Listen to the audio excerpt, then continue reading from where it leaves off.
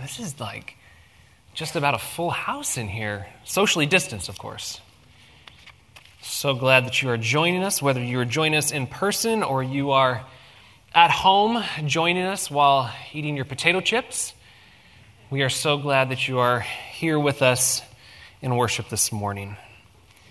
We are going to continue our sermon series called Knowing God. Last week, Pastor Pete talked about the Trinity. He did such a great job talking about a really challenging subject. And today we're going to talk about creation. And we're going to do this in a little bit of a different sort of fashion, maybe. We're not just going to focus on Genesis. We're going to talk about Genesis, or talk about creation in perhaps from a larger perspective. And this isn't necessarily going to be a sermon where you're going to walk out of here with like a to-do, an application point. But the thing that I would love for you to do today while you're in here is perhaps take some notes, some things that you can take with you to reflect on during your own study time, as you're driving in the car, because creation is this big, huge topic. And so I hope that as we're going through this today, there might be some things that stand out to you that you might be able to wrestle with and reflect on, meditate on throughout the course of your week. Creation is truly a wonderful thing. And as Scripture tells us, we are men and women created in the image of God. And as such, one of the things that we do is we create things as well. I would imagine that all of us could think about something that we would like to create. Something that if we had the time and the energy and the money, we would love to create X, Y, or Z.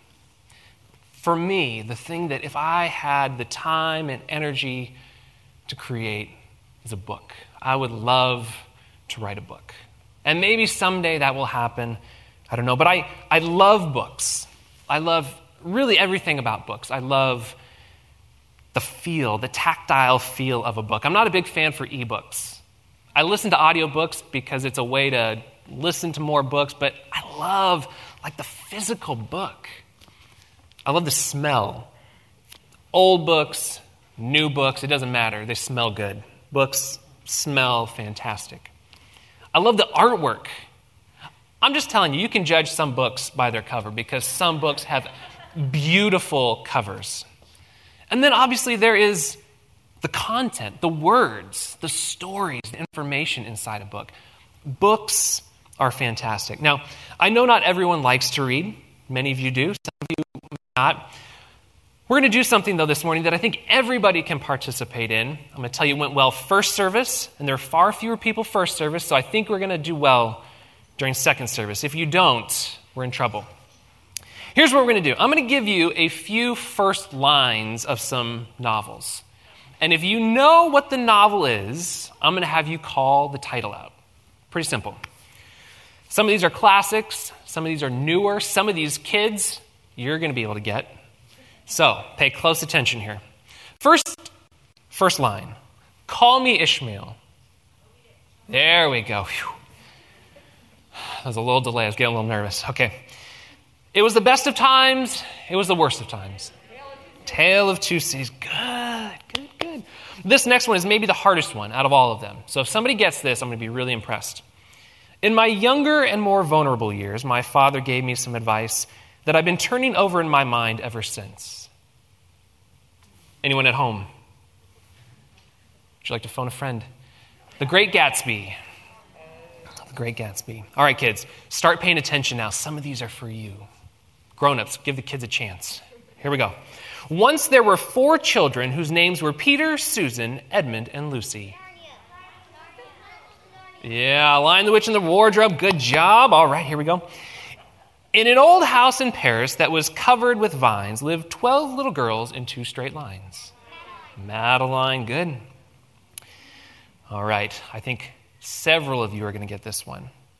First of all, let me get something straight. This is a journal, not a diary.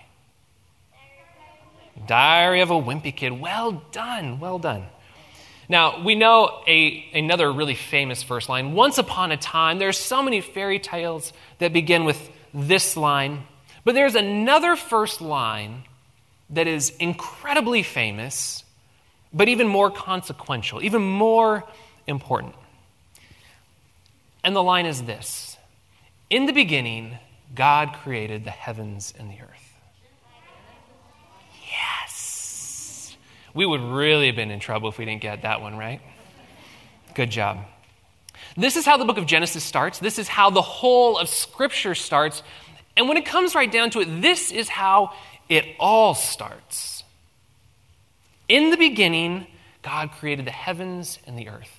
And the reality is the first 4 words of that sentence are really the most important. In the beginning, God. In the beginning, God. See, everything follows after this. Before God created anything, the only thing that there was God. Time as we know it, planets, space, animals, these things weren't there. There was nothing but God. And that's why these first 4 words are so foundational. There's a phrase that speaks to how God created everything, and it's ex nihilo. It means out of nothing. So we could say creatio ex nihilo means creation out of nothing.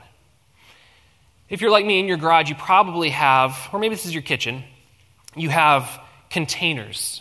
They might be old coffee cans, they might be little Rubbermaid tubs, they might be drawers. But you have places around your house where you have extra screws and nails and parts from your appliances that came and you're supposed to use them in the install process, but you never use them. And, like all of these extra things that you think someday you might use. And you keep them because you're sure that you're going to need to build something or put something back together, install something, fix something. And so you have these parts in your junk drawer. When God created everything, God didn't have all these parts. When God created everything, not only did he not have these parts, but he didn't have the drawer to put the parts in. When God created everything, he not only didn't have the parts and the drawer, he didn't have the cabinet for the drawer for the parts. When God created everything, there wasn't the kitchen or the garage for the cabinet for the drawer for the parts, because God created everything out of nothing. Think about that. What a fascinating thing to try and wrap your mind around. He created everything out of nothing. Last week, Pastor Pete, as I said, touched on the Trinity, and he did a great job. When we look at creation, when we look at God in the beginning, it is the Trinity that exists. That's it. God in his Trinitarian form. And we see this when we look at Scripture, when we look at Genesis 1 through 2. In the beginning, God created the heavens and the earth. The earth was formless and void, and darkness was over the surface of the deep. And the Spirit of God was moving over the surface of the waters. And if we look in John 1 through 4, in the beginning was the Word, and the Word was with God, and the Word was God. And when we talk about the Word here, we're talking about Jesus. He was with God in the beginning. Through him, all things were made. Without him, nothing was made that has been made. In him was life, and that life was the light of all mankind. In the beginning was God. In his Trinitarian form, in the beginning was God. As a confessional church, we use creeds and confessions and catechisms as a way to clearly communicate, to synthesize, and pull out the truths of Scripture. And if we look at the Nicene Creed, we see in each stanza the communication of the fact that the Trinity was there involved in the creation of everything. The first stanza of the Nicene Creed says, "We believe in one God, the Father Almighty, maker of heaven and earth, of all that is seen and unseen." If we look at the second stanza, "We believe in one Lord, Jesus Christ, the only Son of God, eternally begotten of the Father, God from God, light from light, true God from true God, begotten, not made." Pastor Pete touched on that last week, not made. "Of one being with the Father, through him all things were made." And finally, the third stanza, "We believe in the Holy Spirit, the Lord, the giver of life, who proceeds from the Father and the Son, who with the Father and the Son is worshipped and glorified, who is spoken through the prophets." Revelation 22:13 reminds us of this, that God is the Alpha and the Omega. He is the first and the last. He is the beginning and the end. And we know that all things were created by him. In the beginning, God. It was just God in the beginning. But sometimes I think we ask ourselves, well, why did God create me? Why did God create anything? What's the purpose? What's the point of creation? Because here's the thing. God didn't need to create anything. He existed in this loving Trinitarian community. It was the Father, the Son, and the Holy Spirit in communion with one another. He didn't need to create people or planets or animals or water. But he did. And he created them, all of these things. He created all of these things for his own glory. All things were made not only by God, but for God. And if we come back to our confessional standards again, the Westminster Shorter Catechism reminds us that the chief end of man is to glorify God and enjoy him forever. We were created to glorify God, to enjoy him in relationship. It's kind of weird to think of the fact that God doesn't need us, because sometimes we think he does. We think he needs us to do X, Y, or Z, to do this thing or that thing, but he doesn't need us. But he created us. He loves us. I love how Michael Horton speaks to this. He says, God, he simply desires, in his loving joy and counsel, to create and have creation. He simply desires, in his loving joy and counsel, to create and have creation. God's acts of creation come from loving freedom, not out of necessity, not because he had to, not because someone coerced him to, but because he wanted to. We were created, at the end of the day, by love, in love, and for love. We're reminded in 1 John 4 that God is love. And if God is love, and God was all that there was in the beginning, there was love in the beginning. Because God is love. And he created us in love by his choice to engage in love. We were created by love, in love, and for love. It's his desire for his creation to worship and love him. It's his desire for his creation to lovingly engage in covenantal, worshipful relationship with him. And we're not going to go too far into love or too far into covenant, because those are two topics that we're going to cover during the remainder of this series. But that's what happened. And so in order to create us, God did something fascinating. He didn't get the supplies from the junk drawer. He spoke. He spoke. Speech was the medium through which God created everything. What a fascinating way to create anything, let alone everything. What's also interesting to note is that speech is kind of the primary medium or method for covenant creation. A covenant being that commitment to one another, to something. We speak a covenant to one another. God spoke creation, and we have this covenant with him. The reality is God speaks to create, and then he does two other things. He works. After God speaks, after he says, let there be light, after he issues this decree, then he works. God separates light from dark, the waters from the expanse. And then he instructs his creation on what to do, to produce vegetation, to care for the garden, to be a steward of the plants and the animals. Creation is, in a sense, informed of its purpose.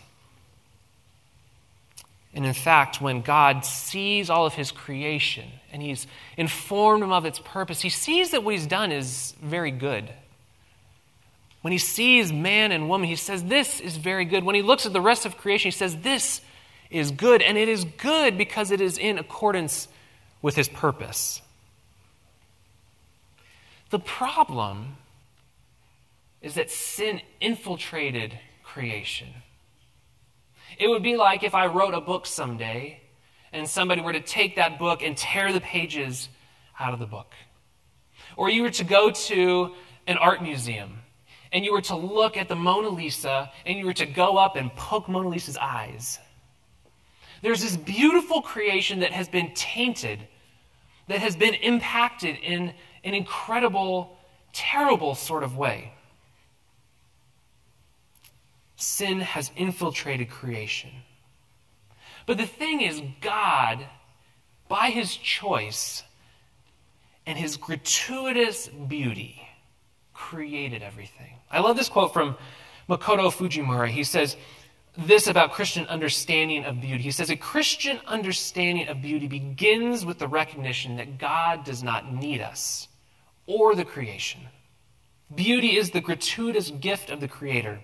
It finds its source and its purpose in God's character. God, out of his gratuitous love, created the world, a world he did not need because he is an artist. When you go to a restaurant and you give a tip, it's gratuity, it's extra, it's something that you don't necessarily have to do. It's out of an abundance. And here God is out of an abundance. He decides that I'm going to create something and I am going to do this in this incredible sort of way. God, when he created things, could have made things all gray. Food didn't have to have wonderful tastes. It's possible. He could have created things however he wanted. But instead, he created this beautiful, intricate, colorful creation filled with so many textures and tastes and sounds and sensations. In my family growing up, there was a word that we had for really plain sorts of things. I don't know if this is a real word or not. And if it is a real word, I don't know how you'd spell it. But the word is fleu. Fleu. There are colors that are fleu. There's food that tastes fleu. And when you say the word, even if you don't know the word, you kind of know what it means. Like you say fleu, like that's fleu. Yeah. And you get it. Like you can picture it probably in your mind. That's just kind of fleu. God did not create a fleu creation. Right? It's not. It is anything but fleu. God created this beautiful, incredible creation filled with colors and sounds and textures and tastes. And even in this broken, fallen state, we still see God's gratuitous beauty. A couple weeks ago, I knew I was going to be preaching on this, and so I got on Facebook and I put a little post out there trying to crowdsource some feedback. I wanted to get some information on what people think are really incredible, awesome aspects of creation. And I got this huge list. I got all kinds of stuff here, so I wrote them down so I could share some of them with you today. Some of these are really awesome. Space and planets. The formation of a child in the womb. DNA. The Fibonacci sequence. Bees and honey. Narwhals. Yes. I mean, who doesn't love a good narwhal? The eye. Sunsets. Giraffes. Figs and fig wasps. Spiders and spider webs. Dinosaurs. Jellyfish. Symbiosis. Language. Slugs. Slugs. I think that when I get to heaven someday, I'm going to ask God about slugs, because I don't understand them. I'm also going to ask him about mosquitoes. They like me liking them not so much. And I'm also going to ask him about lice. Because if you're a parent and you get that notification saying there's a kid in your child's class that's had lice, you just start scratching everywhere. It itches. Why lice, God? I mean, I don't know. But this huge list of all these wonderful things. And one of the things caught my attention, and it was fractals. Here's why fractals caught my attention. When I was little, I was at my grandparents' house, and my grandpa pulled out this VHS recording of this show on fractals. Now, I don't know if he purchased this. I don't know if this is like a PBS Nova show that he recorded. But he put this on for me, thinking that me as like this little kid was going to love this show about fractals. I'll tell you about fractals in just a moment. Like, This is something that made sense for him to like. He was a very smart man, was a math professor at the University of Puget Sound for 40 years. Like, that's his deal, but like as a little kid, fractals, not so much. Here's what fractals are, and I'm not going to go into too much detail here because if I do, I'm going to start telling you things that aren't true. Because fractals are complex and awesome. But here's what I found. I looked at the Fractal Foundation. They must know what's true about fractals. A fractal is a never-ending pattern. Fractals are infinitely complex patterns that are self-similar across different scales. They are created by repeating a simple process over and over in an ongoing feedback loop. So, if you go on Google and you look up fractals, this is one of the images that you might see, and this is the Mandelbrot fractal. This is one particular type of fractal. You can see kind of that pattern repeating around the edges. Another one is the Koch snowflake. You can kind of see the Koch snowflake here, how it kind of forms. This pattern starts to form. The thing about fractals is you can look at a fractal here, and you're going to see this pattern. But if you zoom in on a smaller section, you're going to see that pattern repeating just in a smaller form. And if you zoom in even closer, you're going to see it even smaller here. And if you zoom in even closer, you're going to see it here. Fractals are amazing. They weren't when I was a little kid, but they are now. And I'm so glad that I can share about fractals in my sermon. Side note, my grandpa took me to watch salmon spawn also as a little kid. As a little kid, that was super boring too. But now salmon spawning is amazing. God's creation is incredible. And this is all by God's loving and gracious design. God is an artist. God is a creator. And through creation, we get this finite glimpse of God's splendor. We get this little taste, this little insight into how incredible God is. Creation points us to God, and it brings us to a place of worship. Psalm 19:1 says, "The heavens declare the glory of God, and the sky above proclaims his handiwork." Job 12:7-10 says, "But ask the animals, and they will teach you, or the birds in the sky, and they will tell you. Or speak to the earth, and it will teach you. Or let the fish in the sea inform you. Which of all of these does not know that the hand of the Lord has done this? In his hand is the life of every creature and the breath of all mankind." Here's the thing, though. When we think about creation, when we look at the creation story, typically we rush right to Genesis 1, and we spend most of our time hanging around there. But the creation story is all throughout Scripture. It is not limited to the Old Testament. In fact, we see mention of God's creation throughout the New Testament. Christ mentions creation. The first chapters of Genesis, we see nearly every New Testament writer reference at least some part of Genesis up through the first 11 chapters. And Romans 1:20 says this, "For since the creation of the world, God's invisible qualities, his eternal power and divine nature, have been clearly seen, being understood from what has been made, so that people are without excuse." We see these things, and they testify to who God is. They point us to God, and it is so important because it shows us the beauty of God. But it gets better. Not only does the New Testament reference the Old Testament, not only does it reference the creation account, there's this incredible link between creation and incarnation.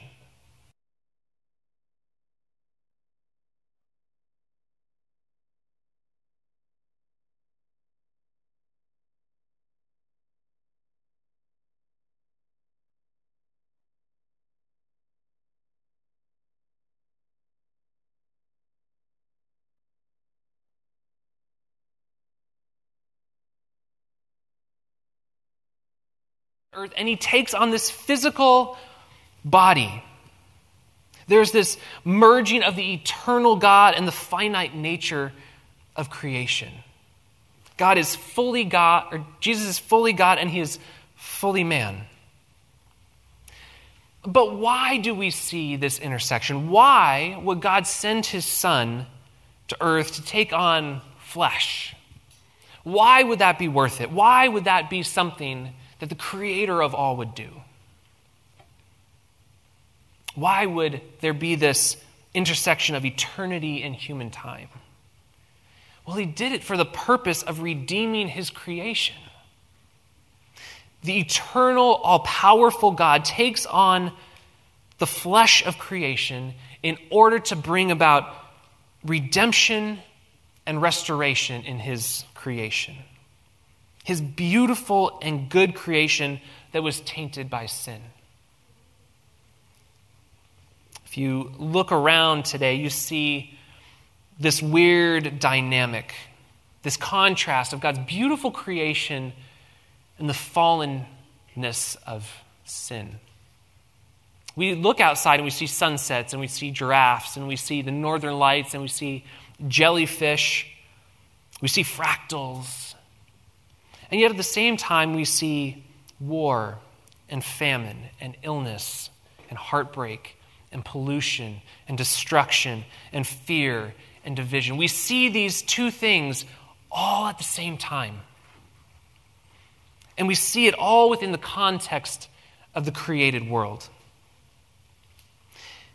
And so creation is the context for the story of redemption. Our Creator becomes our Redeemer. As Douglas Kelly says, the gospel can never be understood apart from this creational context. And this is because it is God, the Creator, who comes to redeem his image-bearing creation. This is because God loves us. This is an ongoing process of recreation. I know all of us, either in this room or online, like to get out for recreation. We might like to go out and ride a bike or go on a run or play sports. We might like to read a book. And we do these things to refresh. These things kind of give us life. They restore us. They're important things for us to do. The word recreation comes from the Latin word recreare, which means to create again or to renew.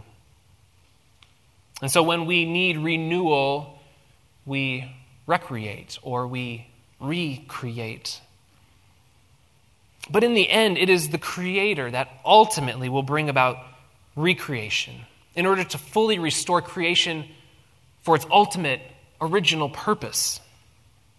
And so we can't limit our theology of creation to Genesis 1 or even Genesis 1 and 2. Really, a theology of Scripture flows from Genesis 1 all the way through Revelation chapter 22. The Bible is a covenantal account of God's faithfulness in restoring, renewing, redeeming, and ultimately promising recreation. You see, the beautiful thing is that the Creator is coming again and he will make a new heaven and a new earth. The beauty and the perfection of creation before sin will be restored so that God's original purposes can be refilled. Revelation 21:4 speaks to this. It says that he, the Creator, will wipe away every tear from their eyes, and death shall be no more. Neither shall there be mourning, nor crying, nor pain anymore, for the former things have passed away. Recreation is an interesting sort of thing because it is an already not yet sort of proposition. 2 Corinthians says, therefore, if anyone is in Christ, he is a new creation. The old is gone, and the new is come. It's already in that if you have given your life to Christ, there's this transformative, renewing, restorative work that has been done in your life. But it is also not yet in that when Christ comes again, he will restore everything. He will create a new heaven and a new earth. The pain and the suffering that we experience and feel in our world today will cease. Creation will be restored according to God's original purposes. This is the promise that he gives to us. It is the covenant that is spoken to believers. And so as people walking in a fallen world today, we can delight and find comfort in knowing this, that the Creator of all, that the Alpha and the Omega, the beginning and the end, has everything under control, that he is coming to make all things new. When we look at the creation account, we go through all of this looking at the first 6 days, and I think sometimes we neglect the seventh. And so before we wrap up today, I want to take just a little bit of time to look at the seventh day because God does something profound and significant, but something that I am not very good at, as much as I love the idea, and probably something that you are not necessarily all that good at, and that is Sabbath. God takes the seventh day, after beautifully creating all of these things for his purpose, this good creation, he stops and he sanctifies the seventh day, and he rests. He sets it aside as holy. I think one of the risks when we look at the creation account is that we get so caught up in doing and acting and creating that we forget that sometimes we need to just be. We were created to not only create, but to also stop and be, to find helpful and healthy ways to recreate on a regular basis. And even more importantly than that, to stop and be with our Creator, to worship him, to express our love for him, to express our praise to him, and to be reminded of his love for us. See, in the creation account, God models this orderly, intentional way for creating things, but he also models for us rest. And I wish there was more time to talk about this because we could do an entire sermon series on Sabbath and healthy spiritual rhythms. They're so important. But as you go and reflect on creation this week, don't neglect the rest. In fact, use Sabbath rest as some time to reflect on God's creation, because it is so essential for us as God's created beings. It is essential to the creation account, and it is a gift from the Creator to his beautiful and loved creation. I hope that as you go today, you will take this view of creation from creation to incarnation to recreation and understand just how fantastic and amazing it is.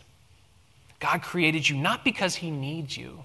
He created you because he lovingly wanted to engage in relationship with you. That is a beautiful, beautiful thing. Would you join me in prayer?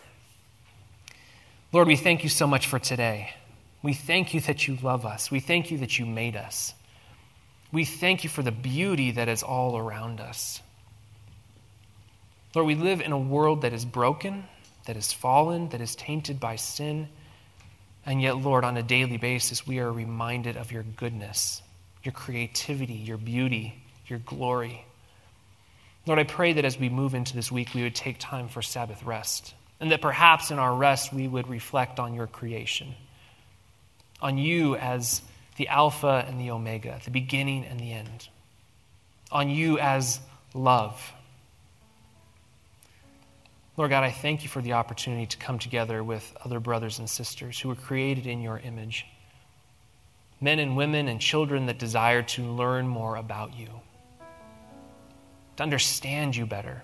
And we thank you this morning, Lord, for your word, that you have given us this text, this living word, to help us grow in relationship with you. Lord, I pray that we would reflect who you are, that we would reflect your love, that we would be good stewards of all that you have given us to care for. Lord, I pray that we would be representatives that shine bright. Lord, I thank you for today and this opportunity. We love you, we praise you, we give you all the glory, and we pray this in Jesus' name. Amen.